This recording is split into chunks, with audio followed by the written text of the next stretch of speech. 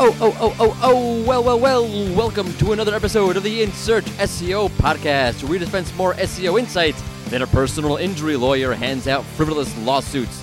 Today we'll hear from content and SEO expert Carolyn Lyden as we get into content strategy, thinking about brand identity when setting up content pillars, how to best target users with your content while keeping a dash of inner creativity alive. Learn a great way to create harmony between your content and SEO teams. We'll also get into the most recent Google update and some of the new SERP feature data trends. I am your host, Morty Oversee, and I am joined by the ferociously ferocious, the grandly grandiose Kim Ragones. Thank you, Morty. It's always good to be here. How are you? I'm good. I'm a little bit under the weather. Well, I'm not really under the weather. I'm contagious. Oh, okay. That's why I'm not in the office today. That's why I'm sorry. The Rank Ranger recording studio, the padded carpeted walls. Because I'm contagious. Yes. Not my personality. I'm actually contagious. Oh, okay. That's what happens when you have 4 kids. We appreciate you staying away. Thank you. In general or just today? Today. Put you on the spot like that. Okay. Okay, do not forget, we release a new episode of the In Search SEO podcast each and every Tuesday. You can find it on the Rank Ranger blog. You can find it on SoundCloud. And do not forget, and we would be very appreciative if you subscribed on iTunes. So while I'm really excited to get into our interview with Carolyn Lyden today, who, by the way, is the moderator for SEO Chat on Twitter, I need to talk to y'all about some of the most recent Google update data and image boxes on the SERP as we are going data once again. So it's my worst nightmare. That is your worst nightmare? What's the worst thing that could possibly happen to you that you're afraid of? So you don't have any problems in your life? That sounds pretty good to me. Yeah, Google updates are my biggest problem, I know. No, actually, okay. It's my worst nightmare in my SEO life. My actual worst nightmare is my childhood. That's a little bit of a downer. Anyway, back to my SEO life. My worst nightmare is Barry Schwartz asking me on Twitter, hey, I saw the last Google update and what's going on with it? And I'm like, nothing, because I didn't look into it yet, because I hate looking into Google updates. Okay, I hate rummaging through the data. It's very hard to find a pattern most of the times, and so of course I'm like, oh crap, I gotta dig into this quickly because it's Twitter and I can't really reply tomorrow, and that was a lot of fun. So what did you find? So let's jump back for a minute first. Okay, the most recent Google update per our rank risk index began on February 26th and ended on March 2nd, okay? So there are 2 big spikes. One was on the 27th and another on March 2nd. Okay, so what we did see pretty conclusively that the second spike in the series, the second large spike in the series of fluctuations, of rank fluctuations that occurred on March 2nd was not a reversal. In other words, per our data, when Google hit y'all sites on the 27th, it didn't come back from the dead on the 2nd. Okay, if your rankings crash, they crash. If you all got a boost, you got a boost. That's not to say there were not some reversals. There were a few sites that displayed such a tendency. For example, I'm not saying Amazon overall. I didn't look at Amazon overall, but Amazon for a group of keywords that I tracked showed a downturn in the beginning of the rollout of the update, and then it saw a spike back up. Yes, okay, there were some reversals. I'm not saying no if you're always going to find that. That's just how it goes, okay? But for the most part, that was not what we found. I wouldn't call a reversal when 80% of the sites that we looked at didn't show any of that tendency at all. For example, there's a group of keywords that I tracked for the travel niche, or TripAdvisor, things like that, and their visibility score was, okay, I'll give you the example from TripAdvisor. And this is not for a large set of keywords, it's for a couple hundred keywords. So TripAdvisor visibility score on the 27th of February was 2,085 for this very limited set of keywords that I tracked. Okay, that went down to 1,549 on March 2nd, so it got hit by the update. On March 4th, the visibility score is back up to 1,603, so it's up 50 points. Okay, that's a slight pickup, but that's not a reversal. Okay, so there's that. Okay, the reversal, if there was any, overall was marginal at best. That's what we saw, and that's that. Okay, now then there's this. Kim, tell us what we've won with image boxes. Yes, since February 18th, image boxes have undergone a 20% loss on the SERP. This pattern was seen on both desktop and mobile in multiple markets around the world. Yippers, by the way, that 20% loss is on desktop in the US. Each market saw its own unique loss, but again, the trend was the same. So I dug into this a little bit, and I found a ton of local keywords that lost the image box with a tendency for some product keywords as well. So think keywords like hotel in Los Angeles, California, hotel in Monarch Beach, hotel jobs Durham, hotel jobs Raleigh, North Carolina, hotel Kentucky Derby, hotel Los Angeles, hotels near LAX with free shuttle service, hotels near Los Angeles Convention Center, hotels near Oakland, hotels near Rodeo Drive, hotels near T-Mobile Arena, hotels near Universal Studios, Florida. That was exhausting. Okay, but those are real keywords that I saw that lost the image box, by the way. These searches all have the word hotel in them? Yeah, because there was literally thousands of keywords, and I just took a chunk from alphabetically. So hotels. Okay. They weren't all hotels. I wasn't going to read you like thousands upon thousands of keywords. That's crazy. Unless you want me to, I could. No, that's plenty. Thank you. Are you sure? Yes. The offer stands anytime you want. I'll read all of them, literally. I'll keep it in mind. After the show, yeah? Sure. Okay, great. You have nothing better to do today. Okay. So data is done. Interview with the great Carolyn Lyden now. You're going to love this one. She was great. Some great ideas on how to cut through it all and get your overall content strategy on the move. So cut one. It is time for yet another expert to join the In Search SEO podcast. Today we have a finalist for the Search Marketer of the Year Award for 2018. She is listed as one of the top SEO experts you should follow in 2019 according to Search Engine Journal. She is Carolyn Lyden. Thank you so much for coming on. Thank you for having me. I'm super excited to be here. I'm super excited that you are here. So I don't really always have the joy of having a real content person on the show. So can I ask? That's right, fist bump. Can I ask you? What is your favorite thing to write about, and or what is the weirdest thing you ever had to write about? Oh, okay.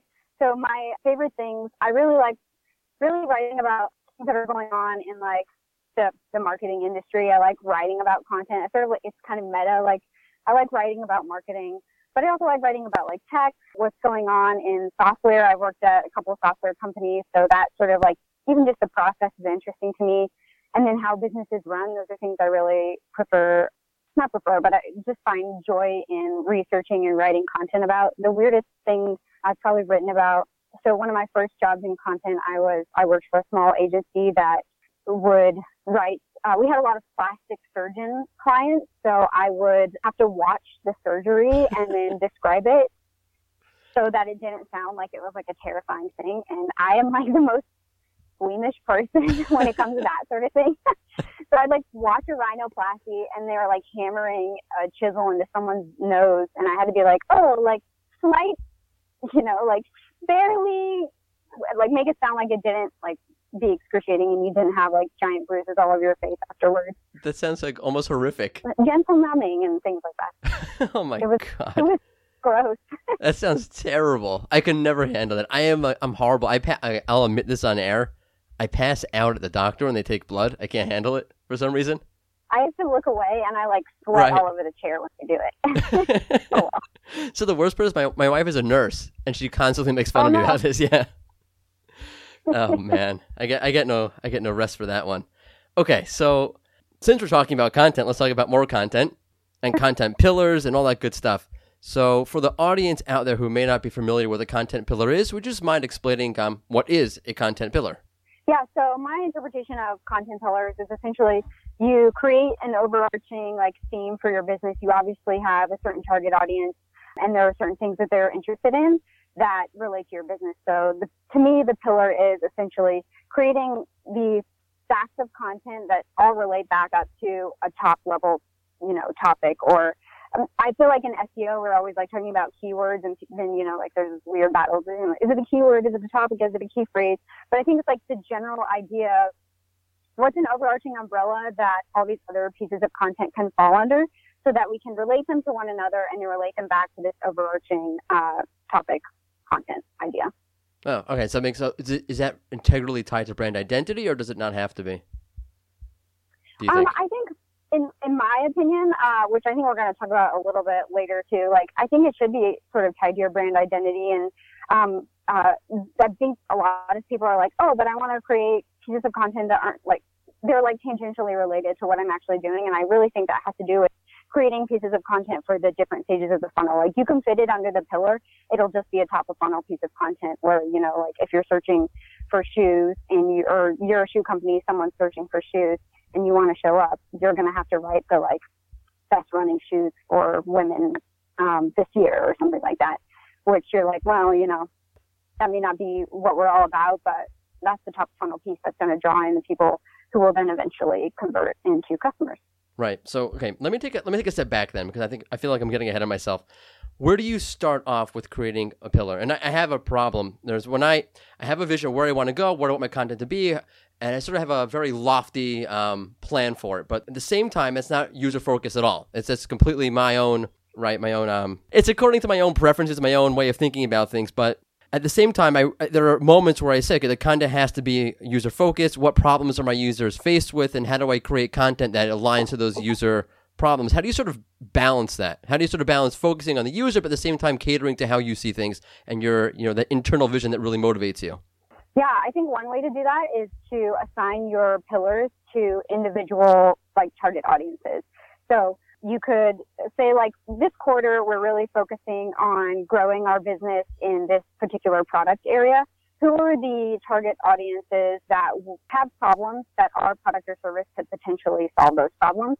And then just go ahead and make the pillars for that specific need into those audience members. So maybe it's startups, maybe you're targeting agencies, maybe you're targeting small businesses. Go ahead and make the pillars those target audiences, and then you can create the pieces of content that you think would serve them best, but also have your perspective on your business or service related to those individual audiences' pain points.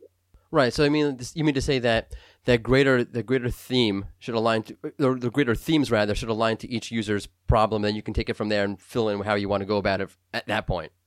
If I understand you right. Okay. Right. I think that's like a good general. that makes a lot of sense, actually. Yeah, because I think oftentimes, like, as marketers will, like, I don't know, I have a problem where I, like, dig in, I see a bunch of research, and I write it, and I'm like, man, this is the article I'd want to read. And then when you step out of your own bubble, you're like, oh, man, but, like, nobody else cares about it in this, like, from this point of view or from this perspective. So oftentimes it's, like, recrafting your own, you know, the piece you've created for yourself to how it works for the people you're actually trying to sell to. Yeah, I know that feeling too well, unfortunately. I was just doing a conference recently for technical writers, and we're talking about how to leverage SERP features, why you need to, you know, consider the SERP features. I'm talking to somebody before the presentation, and I'm thinking in my head, oh man, like my perspective on this and his perspective on this, and he's a technical writer, are two totally different things. Like in the next 10 minutes, I better figure out a way to sort of bridge that gap real quick. It's like our worst nightmare. I feel like sweaty for you and nervous. It's like that's when being quick on my feet and being a first class schmoozer comes well into perspective. Anyway, I always love being around those people. I feel like if you have a good schmoozer friend, like you can do anything in life because you can just tag along with the schmoozer. See, I used to not be. I used to be a terrible schmoozer. And it's like only later in life. I don't know what. I think it's maybe having kids and having to sell things that I don't really believe into them.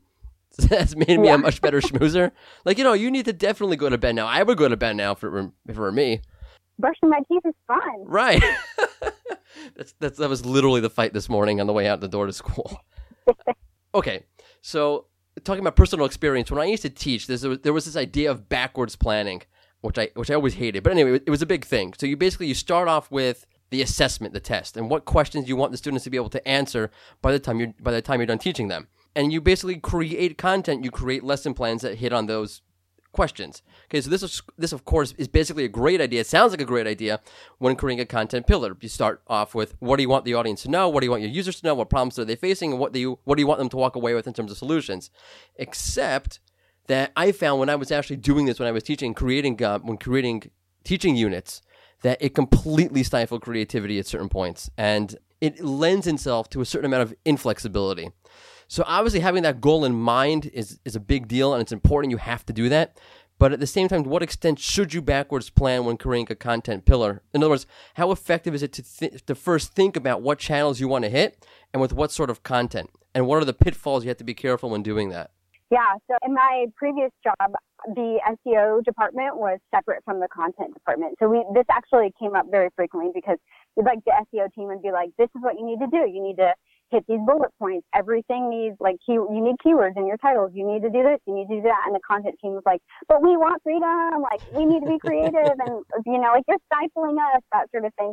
So we had to sort of meet in the middle and figure out the best ways that, the SEO boxes were checked, but the content team felt that they had the freedom that we weren't prescribing everything that they should write. And in that case, they would have been like, well, then you just write it because right. we don't want to write this from your point of view. So one way that we sort of figured out a good middle ground was we came up with this content matrix, which I sort of referenced earlier, which is where we have this, so every quarter we'd have an overarching theme essentially. So our theme this quarter is we're really targeting these specific groups, and for each of those groups, we come up with a set of pain points. What are let's go talk to these people, what are their actual pain points? So this is sort of the backup, like you were saying, or planning things out in advance so that we can know what actually resonates with people and sort of have this is the end goal is we're going to solve these pain points for you or show how our product or service solves these pain points for you. So with that in mind, we would sort of create a pillar for each individual target audience, like I mentioned before, and then just line out the pain points essentially in rows. So the pillars in a spreadsheet would be the columns. The rows across would be maybe 4 pain points for a specific audience in that, or a specific target audience. And so we'd say maybe for, if we're targeting agencies, what are their actual pain points? We think their pain points are this, but we go and talk to them and it's really that they want to increase retainers and they deal with client turnover and communication is a big thing. So how can we at the top of the funnel address those pain points? Yeah, man, that really sucks. How can we in general address your pain point and say, this is the top of funnel way that we would address that. And so we would just be here's the pain point content team. You know what SEO is looking for. And here are the questions that people ask around it. So actual user feedback. Here are what people go online to search when they search for this specific topic at the top of funnel. And you figure out how you answer that. However, fits your creative boat, whether it's a, clickbaity BuzzFeed thing, 5 ways to increase your client retainer for agencies, or it's just a how to do this with step-by-step sort of thing. What do you think works best with your creative content perspective? So it's giving people the tools and then letting them build whatever they need to build with that information. That sounds amazingly comprehensive. Have you noticed it before you adopted this versus after you adopted this? Can you tell me what the impact looks like? Yeah, so before, like I said, there was a lot of contention, I think, between content and SEO, because SEO was we need these strict things and here are the questions you should be answering. And content was well, you're stifling our creativity, and we've done kind of research and we know how to talk to people. We were hired in this job to write specifically for these people. So I think afterwards there was actually a lot of buy-in on our team.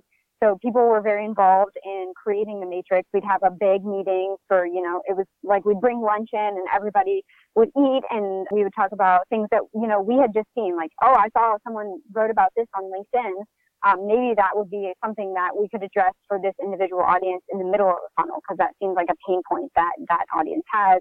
So people can bring in their own experiences and sort of be involved creatively in the ideation process. And then from there, they feel very inspired to continue and create the content and then also promote it once it's published, because they're I had this idea and this is answering that specific person's question on LinkedIn or whatever else. So you've basically created buy-in from both sides at the same time, which is amazing. It wasn't just me creating it. I mean, it was the whole team working together and everybody sort of coming together to problem solve, that sort of thing. But yeah, it got buy-in in both sides. And I think it also helps everyone see the other's perspective. Whereas, a lot of times SEO has certain traffic goals and conversion goals. And it's sometimes harder to measure content. Yay, we have brand awareness. Right. What does that mean? Is that branded searches? I don't know for sure. So I think it helps tie people in to also see hey, this is the end goal I'm trying to reach, and I don't have full control over what's going out. So how can we work together so that both of us can meet these goals? And then also as a part of that process, the content team was we want number goals too. how can we have goals to prove that we're, driving conversions and bringing value to the company? So that's like, of course, the match made in heaven version. If there was some sort of Nobel Prize for the Nobel Peace Prize in the SEO industry or the content industry, I think you guys would get it. Yay! Thank you. Because I'll prepare my speech. I hope our own teams are listening to this. Wink, wink. No, I'm joking. Let me ask you. Okay, so it used to be the consensus that creating a content pillar or a pillar page rather was sort of SEO manna from heaven. So do you think that still holds true considering how saturated the content market is and how competitive the content market is and how predisposed Google is to use its own SERP features, thereby limiting traffic to a page? Yeah, I think, well, I don't know that it's necessarily manna from heaven. I'm not going to float my own boat and be like, this is the best thing I've ever thought of and everyone bow to me. But I really That's fun because every article that says top 5 ways to build a content pillar says this is the most important thing you could ever do. I'm so confused. Right. Which I think, actually, I don't know if we can mention it here, but I think HubSpot created this concept of pillar pieces of content when they said they quote unquote created inbound marketing sort of thing. And I think because inbound marketing is, the thing, now consumers have more control over what sort of marketing we engage in. And, we can fast forward through commercials now and we don't have to, recycle the direct mail that comes to our house and spam email, we just unsubscribe sort of thing. So as consumers, we have more control over the marketing messages that are presented to us. So I think because inbound marketing, where we're actually trying to solve users' problems and serve their needs, and it's more about them than it is about us, means that this concept of content pillars has also become up on a pedestal. And like you were saying, manna from heaven, it's the only way to do things. But I think it kind of depends on your business, and sometimes you have to do what works best for your business. And sometimes that's not a content pillar, to be honest. You asked me earlier, what was the weirdest industry I worked in. So I worked in plastic surgery, but I also worked in funeral homes. Oh, I see that goes hand in hand. If things go wood. poorly, right? But funeral homes, you can create content for them. When I worked there, we created content around events and support groups and how to move on and, while remembering your loved one. But there's only a certain amount of content you can create. And oftentimes what drives the most business and conversions for them isn't necessarily the content. The content just helps create the community and, brand awareness sort of thing. Right. Very understated brand awareness. Yeah. But for certain people, small local businesses like funeral homes, what works best for them was local SEO tactics and advertising in the local pack and that sort of thing, and things that you wouldn't expect, social media, building online communities and that sort of thing. So I don't think it's necessarily I'm not tooting or tooting my own horn or think that what I do is the best thing that's ever happened to the marketing universe. I think content is important in marketing just because of the inbound marketing perspective of things, but it's not the end all be all. And some businesses, especially I think sometimes small local businesses, can forego it, especially if their time is limited, for more important things that will affect them greatly. That sounds heretical almost. Yeah. No, that actually is a really interesting point to think about. That you always think about content and the various levels of content, the various parts in the funnel that you're trying to target with your content, but in reality, content could just be one part of the overall funnel itself, intrinsically. Yeah. And there's another podcast, I think it was Coffee Blogger. They had a guest on whose name I forgot. I'll find it and maybe we can put it in. We'll link to it. Okay. There we go. Where the guy was essentially saying, if you, expand your mind, in essence, everything out there on the internet and even not on the internet that is about your business is, in fact, actually content, quote unquote. Reviews, user-generated content, or reviews are user-generated content. You don't necessarily have control over it, but it's content about your business. So I think if we sort of expand or zoom out a little bit, we can see that everything is content and content is everything. But there are some things that don't necessarily work for certain businesses, and a pillar may be one of those things, but they can quote unquote have content in other places that serve them better. That's a really, really, really great way to think about that. A really balanced way to think about that, actually. That's refreshing to hear, actually. I mean, I'm not deluded to think that, I can solve everyone's problems immediately with content.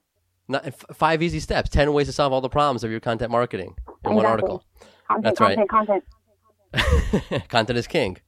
I don't know why it's not queen. It should be both. Anyway, I hate to do this to you, but I have to do this to you because I do this to every guest. I have this bit I call optimize or disavow, and it's basically I'm going to give you either two really good options or two terrible options, and you have to choose one of them. So in one case, you're choosing one really good option, discarding the other really good option, and in the other case, you have to choose one really crappy option, and you have to put your name on that. Which we won't hold it to you, of course, because we know it's a game.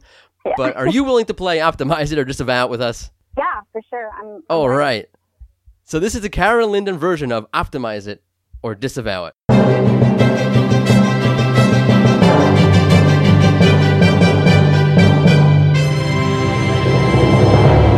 So sound and robust content pillars or energetic link building. If you can only do one, you have to choose one. Would you create a comprehensive content pillar at the sacrifice of really focusing on link building, or would you create your standard sort of mediocre run-of-the-mill content, but give link building your full and focused attention? So this is actually super easy for me because Everyone always says that, by the way. Yeah, this is like super. I'm like sitting here like sweating. I had to figure out this bit and figure out a great question to corner somebody, and it never works. I don't know why I try. Go ahead. so the reason this is super easy for me is because I feel like a lot of times, or at least a lot of content people I know, a lot of SEO people I know were like very introverted. So we'd rather like not actually have to engage in things like link building. I actually host SEO chat on Twitter, and every time we talk about link building, everyone's like, just create great content. Like, you just create great content. Then and everyone's like, you won't have to actually call and talk to people. Like, that's the thing. People don't want to like email people, or I think a lot of people feel like link building is like begging to have your links included. Like, oh, please say I'm worthy.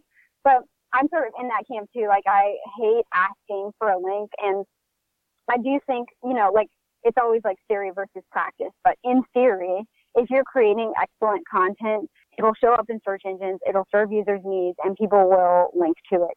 I understand, though, that it does require like promo sometimes, and you gotta sometimes, be the person who begs for a link. But if I had to disavow link building in this scenario, I would 100% go for creating awesome content and hoping that the world recognizes it for what it is.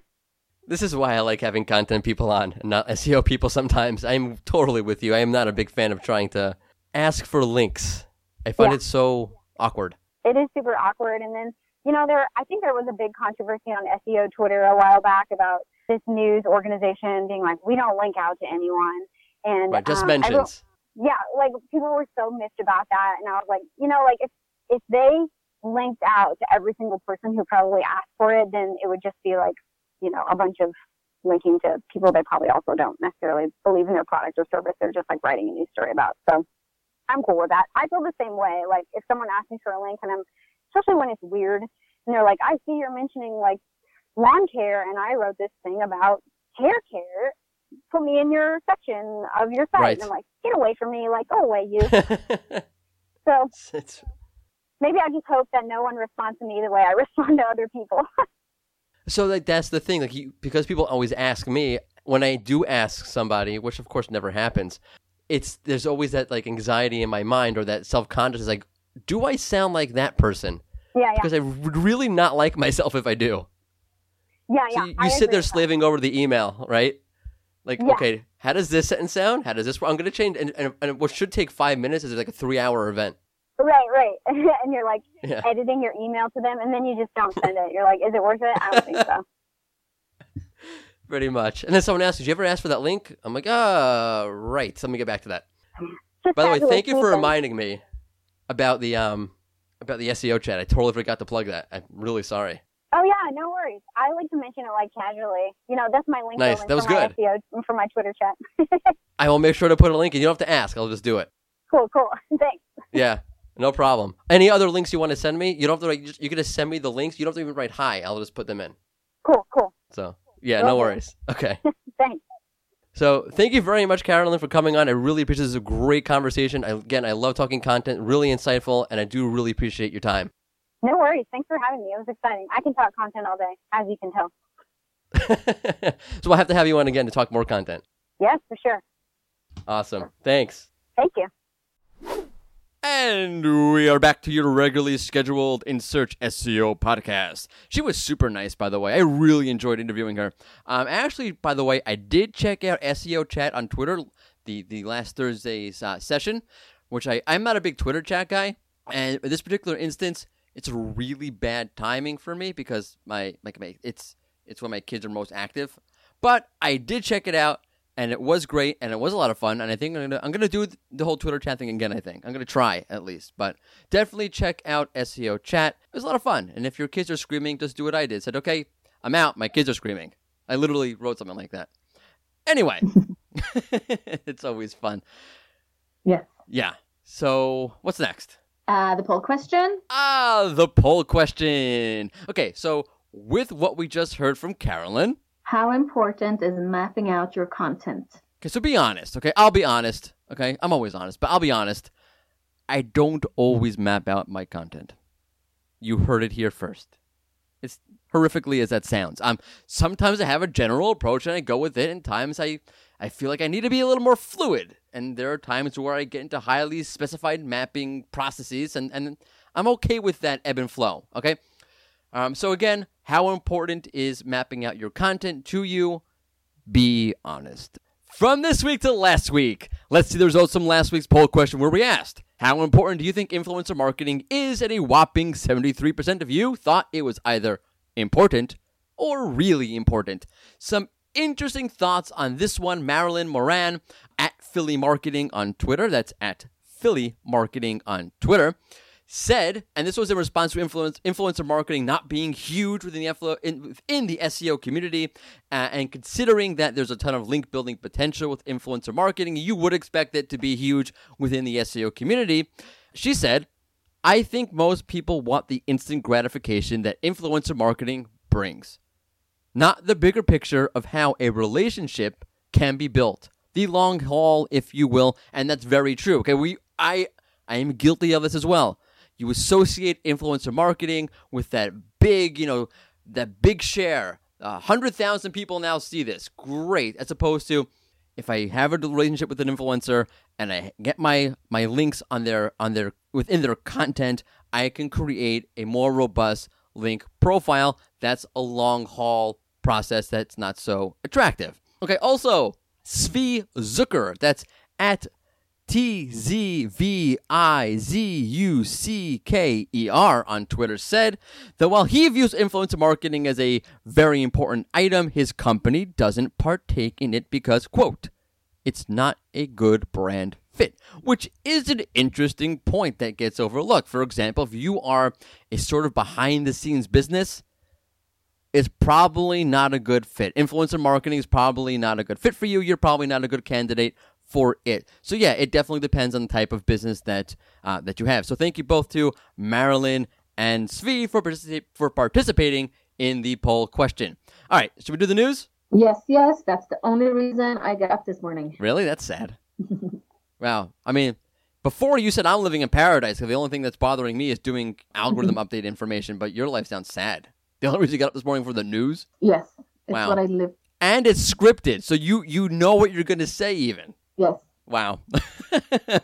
Everyone send some pity over to Kim's way. Okay, then. Take it away then, Kim, with the news.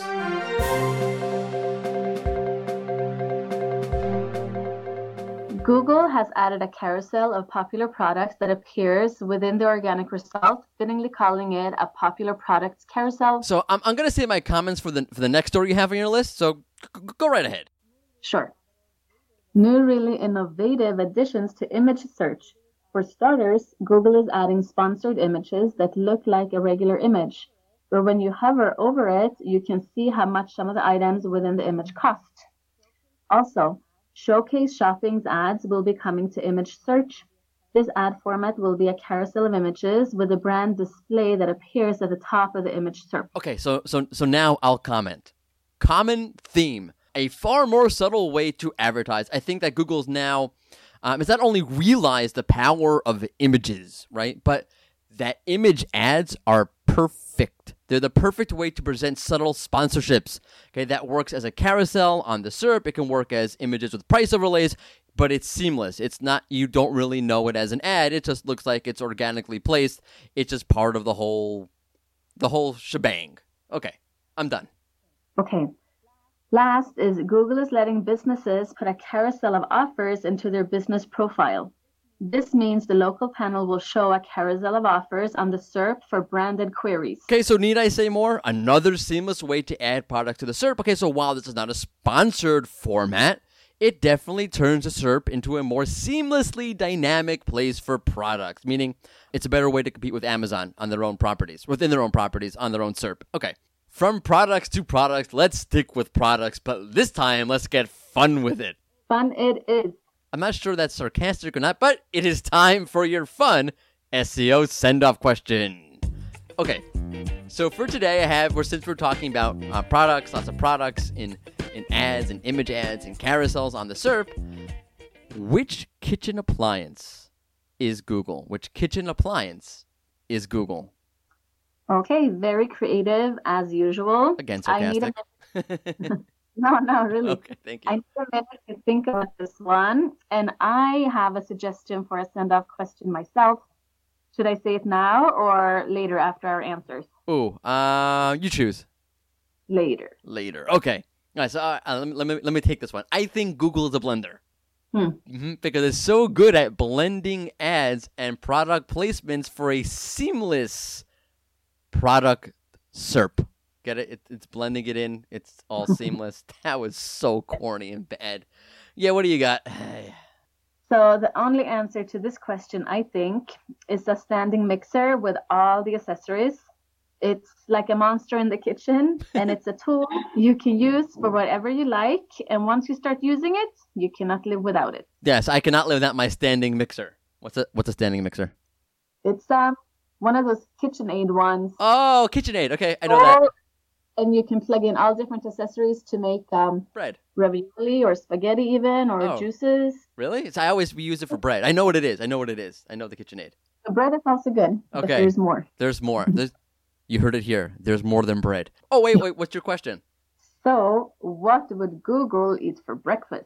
Oh, well, okay. Tune in next week to find out. Yes. That will be next week's question. Okay, that will do. Oh, by the way, you're officially taking over the questions now. Once you start doing them, that's it. It's all over. Maybe that's the only one I can ever think of. We'll just keep asking the same one every week then. Okay, that will do it for us. This 18th episode of the In Search SEO podcast. Thank you so much for joining us. Tune in next Tuesday for an all-new episode. Until then, this has been In Search, because we're all in search of something. Thank you. See you then.